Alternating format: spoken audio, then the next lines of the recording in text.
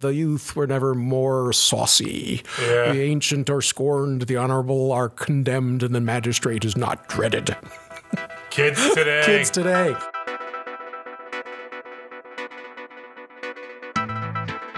Welcome once again to Free Associations with the Boston University School of Public Health, the Public Health Medical Journal Club podcast for anyone who is as confused by the latest health study as I am by why it is that we ever thought it was a good idea to allow people to smoke on airplanes. Why did we ever think it was a good idea to allow people in a pressurized metal tube hurtling through space to pull out fire? It's hard to imagine now, right, that happened, but it did. In fact, when I was 10, I traveled with my grandmother to Ireland, and that's what was the impetus for her to stop smoking, was that she was not going to be able to smoke on that overseas flight in 1985. Wow. Whereas in 1985, you could still smoke on a U.S. plane, I think, right? I think so, but maybe just I remember going down on to Florida. Certain international flights you can. I don't remember exactly, but yeah. It's just insane, let alone all the health effects. But I mean, just the idea that you would allow people to have fire in the air. Anyway. I remember being on those flights. Yeah, they would say smoking or non. Yeah, smoking. As if you could it made any difference. Yeah. No, it didn't at all. So I'm Matt Fox from the Departments of Epidemiology and Global Health. I am here with Chris Gill from the Department of Global Health. Don't we have to talk about the Population Health Exchange? And first, let me introduce our co-host. Oh. And Jennifer Ryder from the Department of Epidemiology. Hi. Here at the BU School of Public Health. Chris, do you want to tell us something? No, but you forgot to tell them about the Population Health Exchange, which you usually do. That is because I have nothing to say about the Population Health Exchange website today other than you should go there. Isn't there like a winter festival or something where they're giving away free candy and cigarettes? Free candy and cigarettes does not sound like something that would be on the Population Health Exchange website. I totally misunderstood that. You might find lifelong learning courses and programs Vaping and products. Tools. No.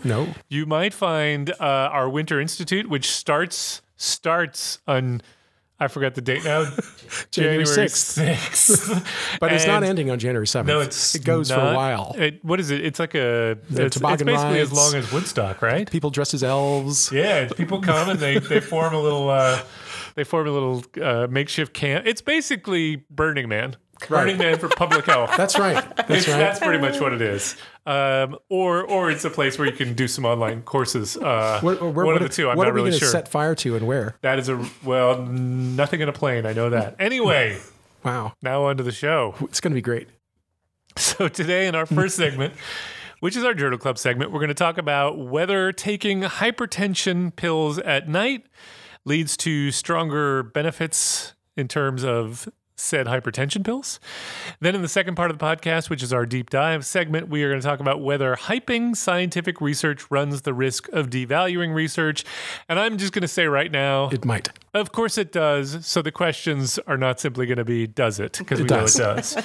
And then in our amazing and amusing segment, we will get into things that make us laugh out loud, or Chris will tell us about the latest forgery in the art world. Oh, yes. Yeah. You got any good ones for us this time? No. So segment one.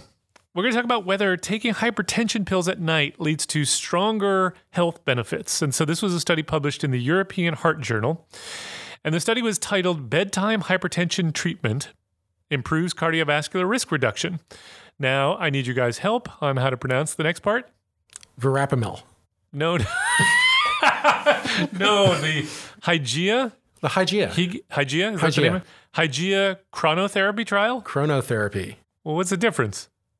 Chrono. You say chrono. Yeah, what's the difference? Chrono. What's the difference between chrono and chrono? Are we going to go back to the angina debate again? No, it's more like Hermione Granger and what is that like? Expectro Patronus. No, my kids are going to be mad at me because I got it all wrong. It's something about fixing eyeglasses or luminous or something like that. Yeah, something like that. Anyway, this was by first author Raymond Hermina. No. It was J.K. Rowling. Oh, yeah, that was what it was. Right, sorry. Of the Bioengineering and Chronobiology Laboratories? Or is it Chrono? Chrono. Chrono. Atlantic Research Center for Information and Communication Technologies at the University of Vigo in Spain, which I had to look up because I didn't know where Vigo was, but it's over on that part just north of Portugal, which looked like a fun place to visit. So this one did get a lot of press, so let me give you some headlines on this one. Business Standard says blood pressure medication works best when taken at bedtime, study. CBS Local says, you might want to change the time of day you take your blood pressure medicine. Thank you, CBS. New York Times says the best time to take your blood pressure drugs may be at night.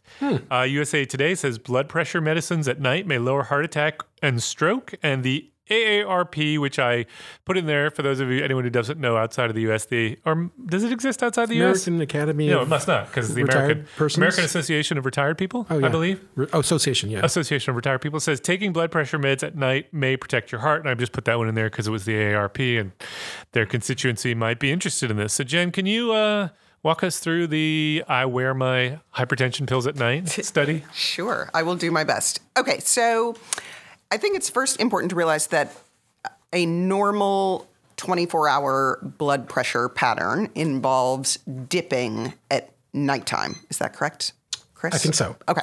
So you want your blood pressure to be lower in the evening. And several randomized controlled trials have shown that blood pressure, both during sleep and this normal 24-hour blood pressure patterning, are improved when hypertensive medications are taken at bedtime rather than when you wake up. And that's thought to be the result of the effect of your circadian rhythms on the activity of these medications. So that's important because your blood pressure while you're sleeping seems to be more prognostic in terms of cardiovascular disease risk than your awake blood pressure.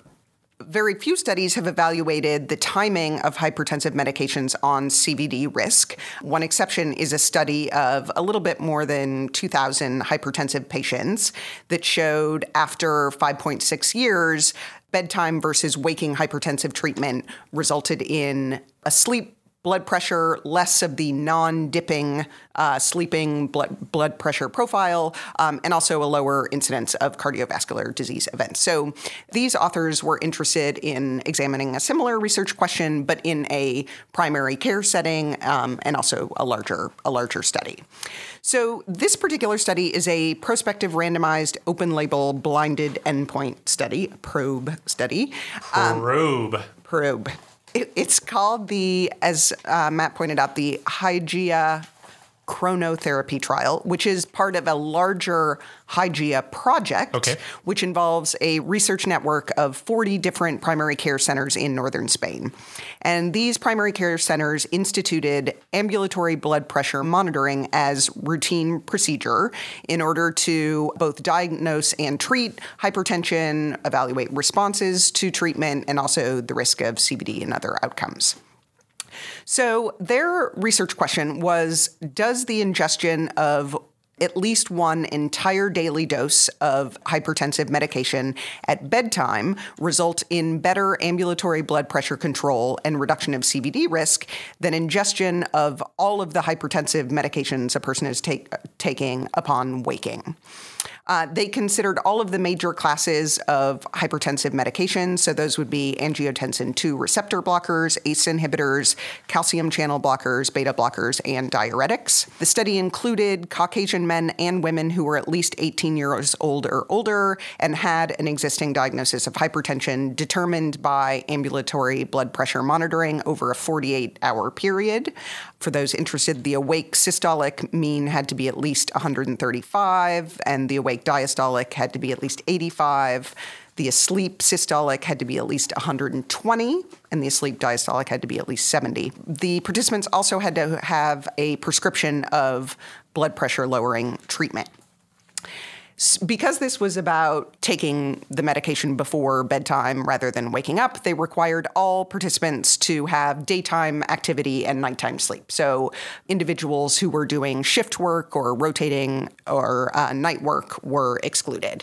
They also included pregnant women, those with a history of alcoholism or narcotic addiction, AIDS, secondary hypertension, CVD, intolerance to ambulatory blood pressure monitoring, or a general inability to communicate or comply with the the protocol. They had a targeted median follow-up of 5 years with a minimum of 1 year per participant. So over the period of 2008 to 2018, a total of 19,084 participants met the inclusion criteria, and they were 60 and a half years of age on average. So the protocol specified that if a person's blood pressure remained uncontrolled based on that ambulatory monitoring at any maximum recommended dose of a particular hypertensive, additional therapy could be added according to standard practice. So there were some changes in medication throughout follow-up. The study was divided into the two arms at a 1-to-1 ratio, according to when the participants would take their hypertensive treatment. There were 9,552 participants in the arm where at least one medication was going to be taken at bedtime, and the remaining 9,532 participants took all their medications when they woke up. That's a lot. It's a big study, right? Big study. At each clinical visit, which happened at least yearly, but more often for participants who had uncontrolled hypertension or if there was evidence of CVD risk factors like chronic kidney disease or diabetes, a number of different evaluations were taken. So first of all participants at those clinical visits had to complete the Meriski Green test. Yes. Right. Which is a 4-item scale used to determine medication compliance. I feel like Meriski Green was in The Godfather. No. Really? No? Didn't he own one of the casinos in Vegas that they had to go take over in The Godfather Part 2? Mo Green? No, never mind. Go on. Moving on. At the clinical visits there, any adverse events were also registered. They conducted resting office blood pressure monitoring on each participant, and then they also set up the ambulatory blood pressure monitoring, which measured systolic and diastolic blood pressure and heart rate every 20 minutes between the hours of 7 a.m. and 11 p.m., and then every 30 minutes during the night for 48 consecutive hours. They also collected at those visits morning urine and blood samples. The participants were asked to keep a diary to record their time of going to sleep and waking so that they could estimate the correct means for those different periods. The primary outcome was cardiovascular disease, defined as myocardial infarction, coronary revascularization, heart failure, ischemic or hemorrhagic stroke, and CVD death. They were also interested in these 48-hour ambulatory blood pressure means that were calculated during all of the readings obtained on the participant. And then another outcome was the dipping. So they considered someone a nighttime dipper if if the difference between their awake and asleep ambulatory blood pressure mean divided by the awake mean was at least 10%. Okay. So one interesting aspect of this analysis is it is a large randomized trial, and the authors point out that there's very little imbalance of baseline characteristics in their table 1. Yet they used a stepwise selection procedure to identify potential confounding variables that were then controlled for in their Cox models. So those variables... My blood pressure is going up. I can tell. As you say that. I can tell. You're unhappy with this? Yes. Very. Yeah. So those variables that they controlled for because of the stepwise selection procedure were age, sex, type 2 diabetes, chronic kidney disease, smoking, HDL cholesterol, previous CVD events, a sleep systolic blood pressure mean, and sleep time relative systolic decline. All of the individuals were followed up through their first confirmed CVD event or the last review of clinical records. So at the conclusion of the trial, after a median follow-up of 6.3 years, so they did make their target and then some, they found that the number of prescribed medications was slightly lower in the bedtime regimen group than in the waking group. The bedtime regimen group also had lower creatinine and LDL cholesterol and higher HDL cholesterol and estimated glomerular filtration rate, so a measure of kidney function, than the waking group. They found that the sleeping but not waking blood pressure, both systolic and diastolic, were lower in the nighttime ingestion group than in the taking in the morning group. And 3,246 patients had a registered outcome event, of which 1,752 were the CVD outcome, so a large number of outcomes. The hazard ratio for a primary CVD event, adjusted for those factors I mentioned earlier, was 0.55, comparing nighttime to morning ingestion of the antihypertensives. The hazard ratio for cardiovascular disease death was 0.44. There was no real evidence of effect modification. They looked at a variety of different potential effect modifiers, except that they found that the benefit tended to be somewhat larger for individuals who were previously untreated and had no history of cardiovascular disease. And the two groups seem to have similar proportions of both adverse events and non-compliance. So they conclude that taking at least one of your hypertensive drugs at bedtime seems to be both beneficial and safe. Yeah. Chris, what is your take on this study? I believe you were the one who found this study and said we should look at it. Yeah, it's intriguing. It's such if this is true, then we have a perfect example of a strategy that can take an existing set of interventions in terms of controlling blood pressure, and with no change in cost, make them work better.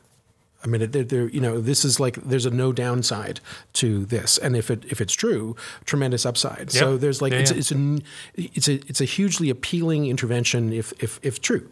And so then the question for three of us is did we buy it? And if I guess since I'm talking, I'll go first. I think I did buy it. This is an open label study, so there's some limitations there. It's not clear to me how easy it would have been to try to blind this.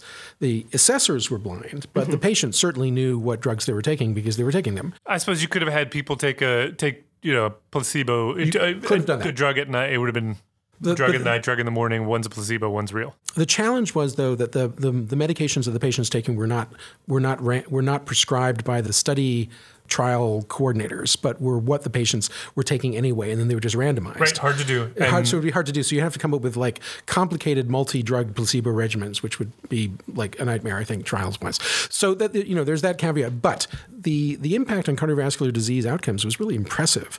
And the thing that made me sort of scratch my head a little bit is that if you kind of run down the list of sort of mediating factors that you had references, like, the creatinine's a little lower, which is good in amongst the bedtime hypertensive users, and the LDL cholesterol is a little bit lower and the HDL cholesterol is a little bit higher amongst the bedtime people. So all of that looks good. But the absolute values of these are very, very, very subtly different. And it were not for their very large sample size, you would not have seen this being statistically different. I'm sure we don't want to get into using the p-value as the divider. No, we don't. But the absolute values of the difference in systolic blood pressure of 143 versus 140 is subtle. And for diastolic blood pressure, while again statistically significant, was 82.4 versus 81.4. So almost spot on identical. Yep. So then you sort of wonder, like, why, given that the biological shifts that we presume mediate blood pressure through cardiovascular disease basically did not differ very much, you start to wonder, like, well, then exactly how did this work? And that's where I'm a little bit stuck. I will say before I turn it over to the two of you to chew on that is that in terms of the impact of the randomization, most of the medications that were taken that were selected by the doctors of these patients were the same, and particularly the ACE, the angiotensin receptor blockers were 53.1% and 53.1% respectively. The ones that differed, though, were calcium channel blockers were much more common in the bedtime people, and thiazide diuretics were much less common in the bedtime people. So, for example, for thiazides, it's 46.5% took a thiazide for their morning daily dose, and only 39.5 took it for the bedtime.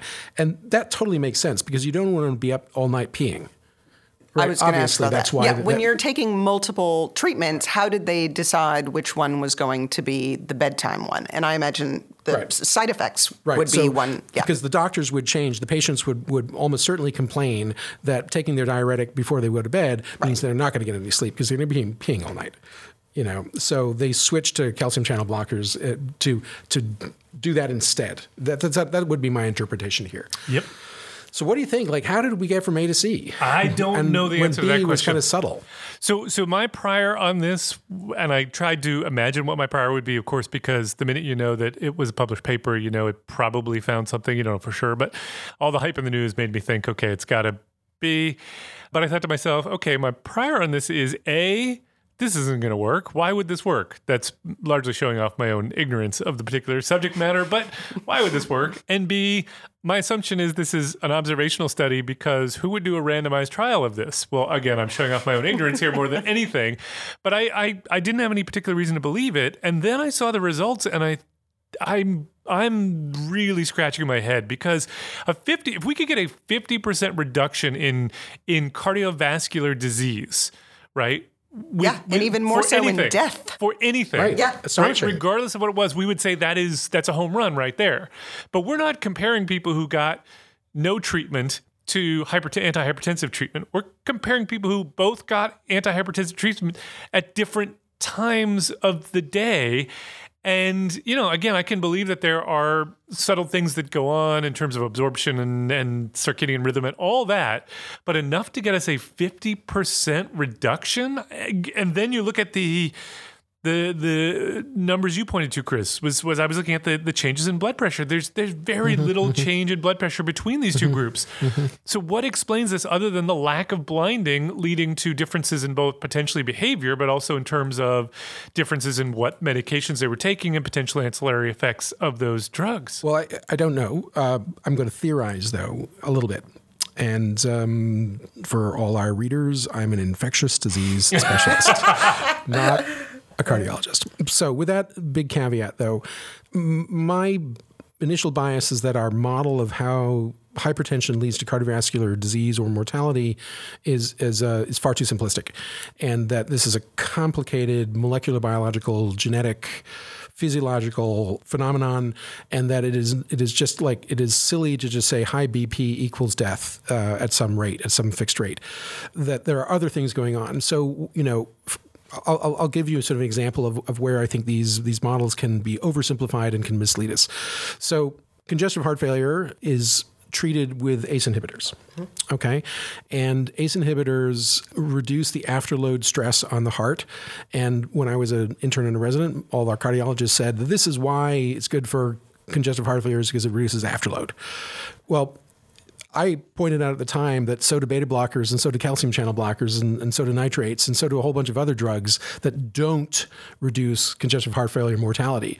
They are all afterload reducers, but the only ones that seemed to help at that time were ACE inhibitors, and now ARB drugs, angiotensin receptor blockers, also are good for congestive heart failure. So it felt to me even then that the model was like way too simplistic and something else was going on. And one thing I knew, and this just turned out to be increasingly true, is that angiotensin, this thing that is being blocked by these drugs, is a growth factor. It drives all sorts of cellular processes. And so perhaps, what we're seeing is that we're looking for these mediating variables, but we're looking at a list of variables that are like 20 years old and have sort of like started to become less and less persuasive in terms of do they really matter in explaining the link between blood pressure and outcome. When in fact, perhaps what we should be looking for is very subtle markers about, angiotensin levels, or what are the downstream effects of angiotensin on growth of cardiac myocytes or endothelial cells or things like that, or on wall stress. I mean, there are maybe better markers. And so perhaps the reason we're seeing this benefit is because the list of explanatory mediating variables is kind of out of date and is not caught up with what I would say is the contemporary understanding of the molecular biology of cardiovascular disease. So that's where I think I sort of like salvage my basic belief that I think that this probably really worked. And that makes sense to me, but enough that you're going to get a 50% reduction? Yeah, so then you have to hypothesize, as the authors do, that there's something unique about the physiology at night that differs from the day. And of course, we know that's true, right? Because, the basic job of the heart and the musculature in the vascular system is to prevent you from falling flat on your tushy when you stand up. Right? Because the blood, as you go from lying down to standing up, the blood pressure in your brain drops and down you will go. pow on the ground unless your heart speeds up and your blood vessels constrict. And so the fact of being, standing up and walking around all day requires your cardiovascular physiology to behave in a totally different way than when you're lying flat on your bed. Right? So it must. And so, a lot of those mediating pathways in terms of renin and angiotensin and aldosterone are different while you're asleep. And so maybe actually, attacking those mechanisms at night totally makes sense because that's when aldosterone levels and angiotensin levels tend to spike. And so giving an ARB in the middle of the night would work. And what would make me more persuaded by this is if they had done a subgroup analysis that looked at different antihypertensives, like those who are targeting the renin-angiotensin system versus like ACE inhibitors and ARBs versus those that do not, like calcium channel blockers and beta blockers and thiazides. Yep. I would love to see those data. Yep. Jen, any additional thoughts? No, not really. I mean, I think it is a compelling paper, and I think the authors tried to spin it that the fact that it wasn't blind, that it wasn't double blind, in a way, was an advantage. It's more like real world. You're not buying it. No, I don't like that as a logic. I don't know. That just doesn't work for me. Yeah. So I mean, overall, I couldn't other than the strategy for selecting confounders. Yeah. I don't know what I would have done much differently. Sure. But the magnitude of the effects is hard to ignore. Yeah. Yeah. But at the same time, like, I love papers like this. I think, a year ago we talked about this paper about, whether aspirin dose in trials was affected by lean body mass. And I think, questions like this, it just always surprises me that we don't already know the answer. And this is little like that. Like, we should know what time of day is best for taking. I was wondering about, like, what about 2 doses a day? That was the first thing that occurred to me, like AM and PM. Reese's Peanut Butter Cups, Mom. Like, why not both?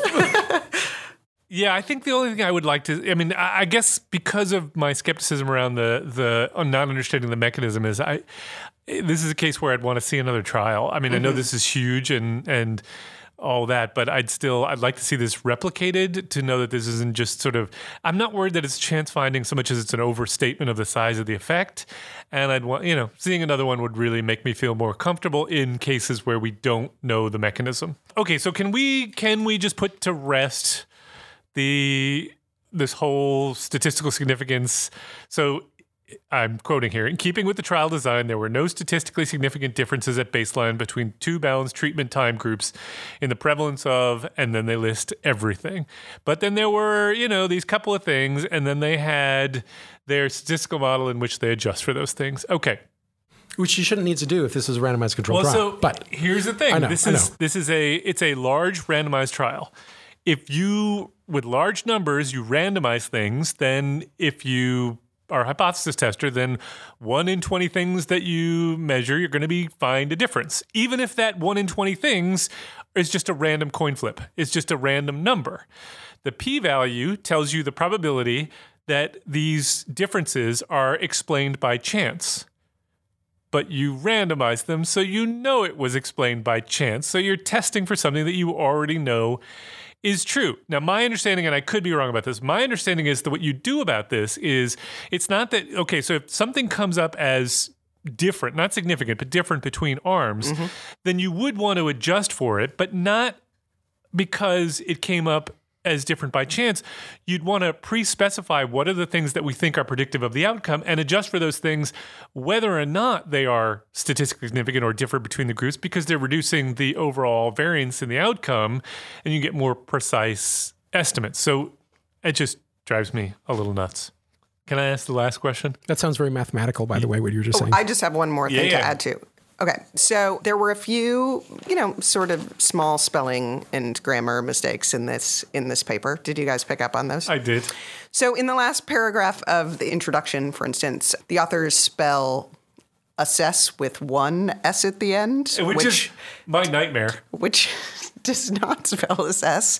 But it reminded me. Oh, it doesn't. It's right. No. Oh, my God. No, and I fear I do this in my emails all the time. There are several words that I fear that I'm mistyping. Okay, well, so I have just a quick little story about. So one of my first jobs out of college was I worked for an engineering consulting firm in the civic engineering division.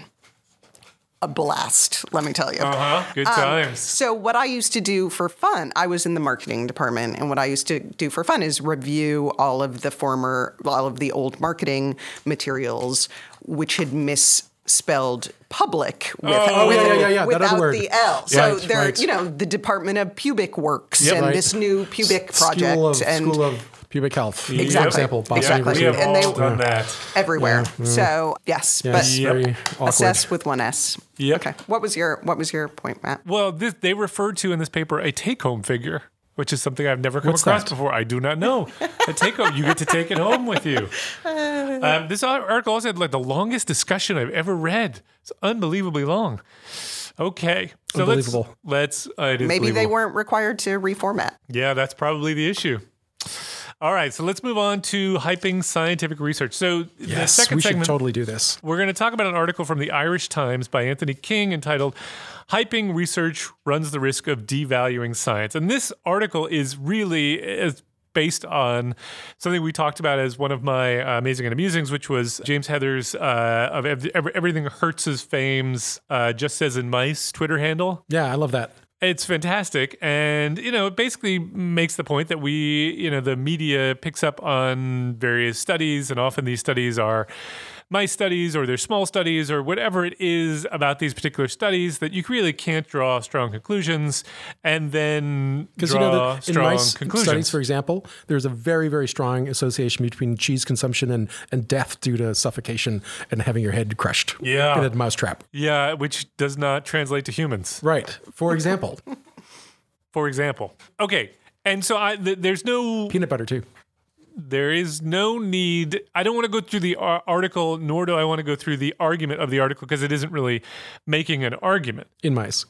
Right. What I want to know is, based on the headline, hyping research runs the risk of devaluing. I'm going to talk to you, Jim. They were talking about people who research hyping, whatever that is. Mm-hmm. Hyping, vaping, hyping. Is there a lot of money in hyping research? Okay, there may be. Well, actually, that is actually kind of, to extent, my point. There is money in hyping research, which I think is the problem, is that there is money to be made, or you are more likely to get clicks for a headline that says, eating cheese will prevent you from having your head trapped in a vice. Whatever it is, compared to the headline that says eating cheese may or may not do something scientists say. So the question is, though, and we talked about ad nauseum the idea that we are partly to blame for this because we don't do enough to ensure that our press releases are accurately reflecting the state of the research.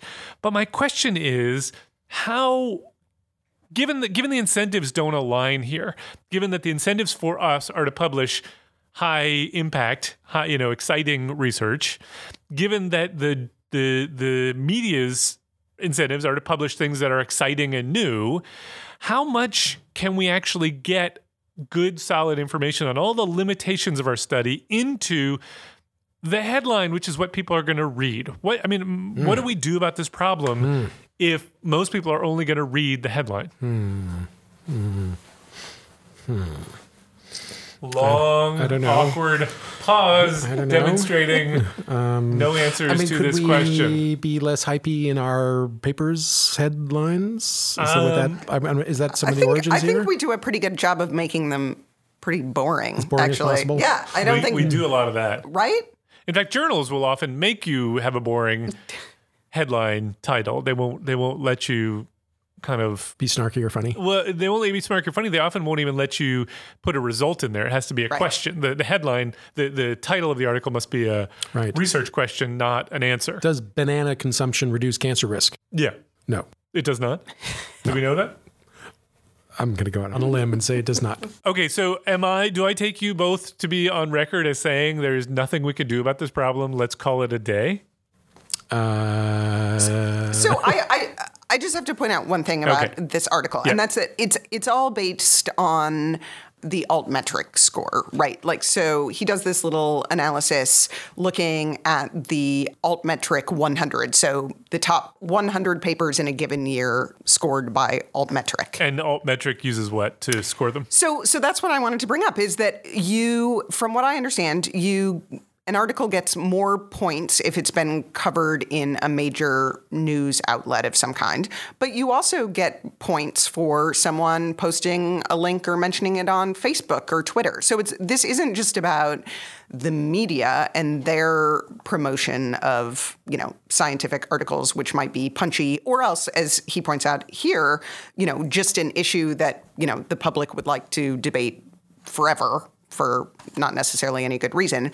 It's also just what people think is interesting to tweet about. So in that way, I don't know that it is a problem that can be fixed, because people are just going to want to chat about fun, interesting science, not necessarily the best science, but it's not, I don't know. I don't know if it is a problem that can be remedied. I agree with you. I think we have a problem of, we have talked about it many times, that we are part of the problem and that the media is part of the problem. But it does seem to me that we as consumers of this, and I put myself in that category whenever I'm reading medical research in the headlines that is not about anything I know about, I'm just as, excited to read that eating cookies is good for me as anyone. So I'm not going to look at the headline that says eating scientists have no idea whether cookies are good for you, or, new study says cookies might be good for you, but we really don't know. But confounding and reverse causation is a high probability. Right. And the results should not be trusted. Not going to read those. I'm not going to click on those, and I'm certainly not going to remember that a week later. Right.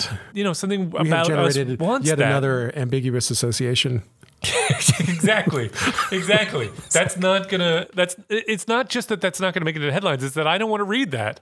Yeah, but doesn't it kind of get to the more basic question of why don't I want to read that? Why do we want science findings to systematically be spun to the public? I mean, what is the purpose? What are we trying to convey? Why does the 5 o'clock news have a story about a medical study? Right. I mean, there are some cases where it's clear why. People who are not vaccinating are getting measles. Please vaccinate. That seems to be like a very relevant thing to tell the public and actionable, because you're like, oh, geez, I don't want my kid to get measles. I'm going to get my kid vaccinated. I mean, that seems to be unambiguous. But then you go into the 99% of the rest of the stuff where it is like of relevance to maybe, if we're talking about real minutia, we're talking about it's relevant to 5 other people in the world who study the same thing and study it in mice also. And then, a much larger group of projects where it's, the relevance is kind of defined and limited to its appeal to policymakers or other scientists who are trying to synthesize a comprehensive view of this phenomenon. But, all of that is lost on the lay public too. So what are we aiming for? What do we want to do by hyping research at all? Yep. Systematically, as opposed to only when there's something clearly true and actionable. Yeah, and I think this maybe we just put too much out there into the press. I mean, you can't stop them, right? We can't tell people you can't report on this, right? But it just seems to me that maybe we would all be better off if there was less reporting on medical research in the news. Yes. I don't know that we'd be worse off. Yeah, probably right. But of course, our incentives are misaligned because they're completely misaligned. Absolutely, our chairs and deans want us to do this. Yeah, no, and the incentives for the media are to make money, and the incentives for the consumer is to feel better about something that they have some control over their choices that they make around their behavior. So the incentives are all misaligned, or not misaligned, but there's always this undercurrent of pressure against good science and cautious interpretation. Yep. Boring. Okay. Shall we move on to our last segment, which is our Amazing and Amusing? And as we said, the Amazing and Amusing no longer needs an intro. So, Jen, you want to go first this time? Sure. So I found a study that had been covered in The Guardian in mid-November, November 18th. So what is slipperier than Teflon? I feel like Nick reads The Guardian maybe, so he might have seen this. Slipperier than Teflon and could help to reduce the more than 141 billion liters of fresh water that are used on one particular activity each day. Teflon coated with olive oil. Wait, slipperier than Teflon. The bathroom floor. Sorry. What did you say? Well, you're Teflon kind of covered with olive oil. Or Pam. I think I had to look it up, actually. Slipperier is an actual word. I mean, I thought 3 syllables or more, you did more or slippery? most. But Slipperier? No, slipperier is a word. More slippery? I'm wearing my slippery ears right I'm just now. going to, you guys are clearly not going to get it. So I'm going to tell you. This is a spray-on coating that is sprayed on the inside of toilets. To reduce skid marks, buildup of feces. Oh. And could actually, it requires much less water for flushing. And so I'm actually kind of amazed by this figure. So every day, 141 billion liters of fresh water are used to flush toilets. That is 6 times more than the daily water consumption of all of Africa. Wow. Good Lord. And they're flushing it again and again and again and again to Well, sort of if you don't, cleanse. yeah. If you, wow. Yeah. Wow. So Unnecessary. this researcher at Penn State University, Tak-Sing Wong, was contacted by some folks at another university. Maybe it's in the UK, Cranfield, I'm not sure. They were looking to design a toilet that could be used in the developing world, and he is an expert on slippery coatings, and so he was their guy. So I want to be an expert. in terms of the technology of this, it involves a base layer that binds to the toilet and has protruding nano hairs. They're a billion times thinner than human hair. And then on top of that, they add this fine coating of silicone oil, which is held in place by these little nano hairs. Totally makes sense. Takes less than 5 minutes to apply. Wow. That's it. And it apparently lasts for a pretty long time. So they said that it was stable enough to withstand 500 flushes, but it could need replenishing after 50 urination cycles. Oh. So, but the most fascinating But the part point of here is this... that you can use less water? Exactly. Yeah. You don't need to keep flushing, or even the regular flush could involve less water because This is super practical, actually. But the most amazing thing about this, and there is no way I'm going to be able to get through this without a fit of laughter, but is how they tested it. I mean, this is a real research study, and I hope I'm elevating the altmetric of this paper, of this very important paper. Okay, so their study of this. Of the performance of this coating involved 2 phases. The first phase, this is a quote from the article. For the first phase, they turned to a South African recipe for synthetic feces and knocked up a batch of different consistencies. Wow, that's really innovative. That's a thing? I had no idea. And what is that? And why is it a South African? I have so many questions. Good question. So many questions. They dropped the samples from a height of 40 centimeters onto test plates angled at 45 degrees.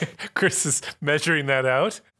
And then they used a fluorescent dye mixed into the material to measure how much water it took to dislodge the fake feces and remove any visible marks. The coated surface took 90% less water to clean than glass sheets. Yeah. That's actually pretty and awesome. Then, after that, Phase 2? Yes, you can imagine what they did in phase 2. Phase 2 is Field studies. Real human feces sourced from 3 anonymous donors. This is how They tested against toilet ceramic, Teflon, silicone, or this particular coating.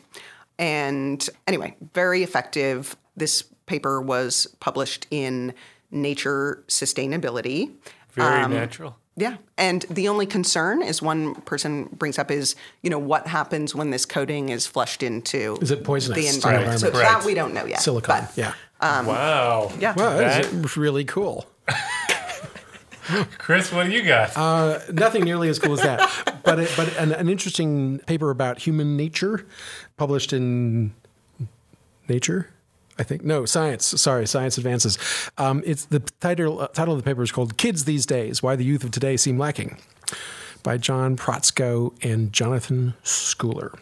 And they start with this great quote, which was from Thomas Barnes, the minister of St. Margaret's Church in New Fish Street in London in 1624. And I'm not going to do the accent well enough. Don't do it. But he says, this is 1624 quote, "The youth were never more saucy. Yeah. The ancient are scorned, the honorable are condemned, and the magistrate is not dreaded." Kids today. Kids today. Boy. So apparently his point was that like we've been scorning the youth of today it's for so a true. really, really, really long time. No, this is And everybody thinks that the youth of today do not live up Every to generation. how we was when we was youth. every generation thinks this. Every generation. And so they decide to explore this systematically That's to sort cool. of try to understand this. And so they did a series of kind of clever experiments where they surveyed individuals, I think, online, asking them about their attitudes about the youth of today on various dimensions, controlling for characteristics of the respondents.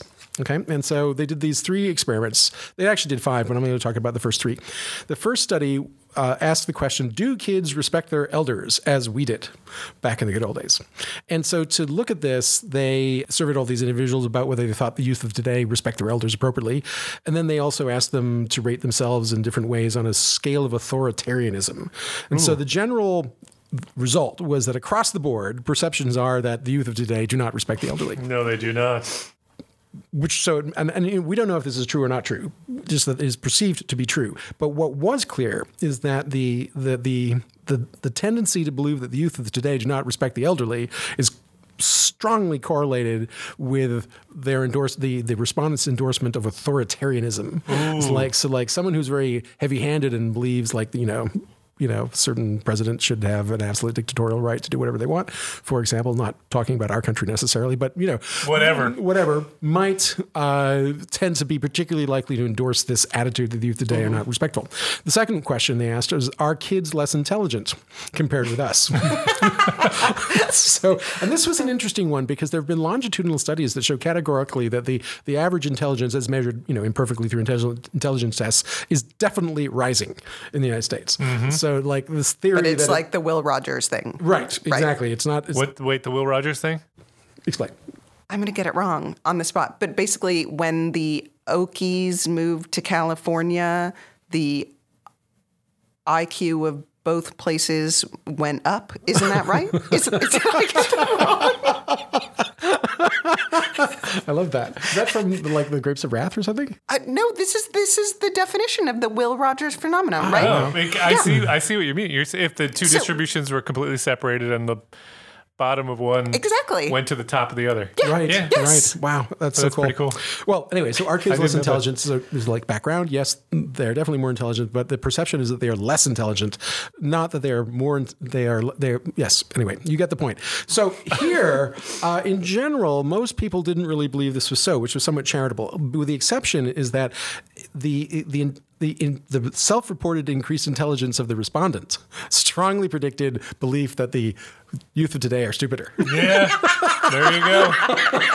So you're like, yep.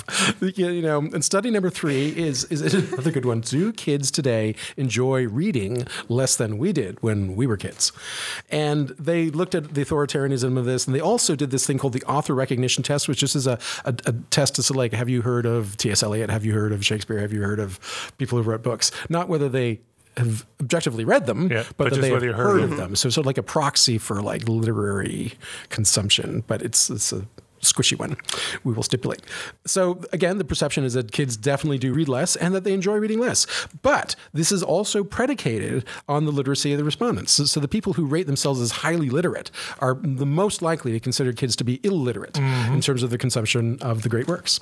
And so their basic conclusion was, which is not like, are kids in fact less respectful, less intelligent and reading less, because we don't have any indices of these except for the intelligence, which is definitely going up, is that most of this behavior about the kid, the beliefs about the kids of the day is based on yourself projected forward, rather than actually any difference in the kids of today versus any time going back to at least the 1620s. That sounds about right to me. Okay.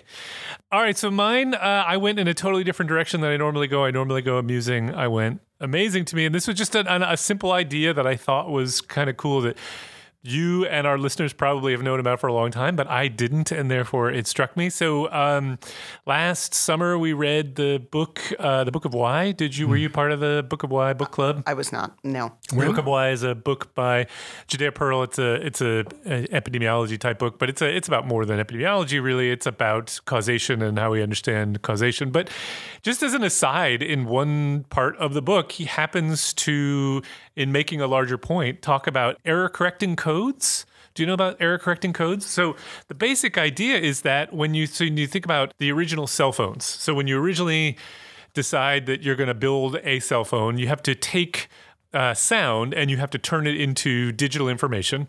Then you have to send that digital information over the airways from one spot to another, and it's very easy for that information to get lost along the way, or pieces of it to just kind of get broken up. Or the same idea would be if you translated a music into a CD. You've got all that information stored in ones and zeros on the CD, but if there's any kind of scratch on the CD, it's very hard for the CD player to figure out what it's supposed to play. So the idea of error coding in its most simple form was, instead of sending a number of zeros and ones, what we'll do is we'll send, every time there's a 0, we'll send 0, 0, 0.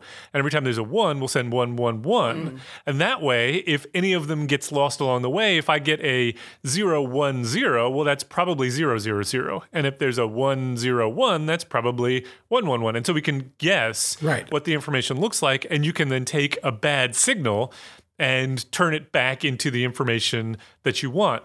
But the problem with that is then you're tripling the amount of information that you have to send. That becomes intensive. And so they then, and I won't go into this, but they developed all of these mathematical procedures for figuring out what the minimal amount of information you could send is that would send up like additional pieces of information that mathematically would relate to the pieces on either end, such that, again, you could always figure out in a packet of information whether or not it was likely to have been, there's some lost information that you could then predict what it was and get back to where you started, which I just thought was clever people come up with clever solutions to problems that are affecting our everyday lives that we don't even realize. And I just agreed. I had no idea. Yeah.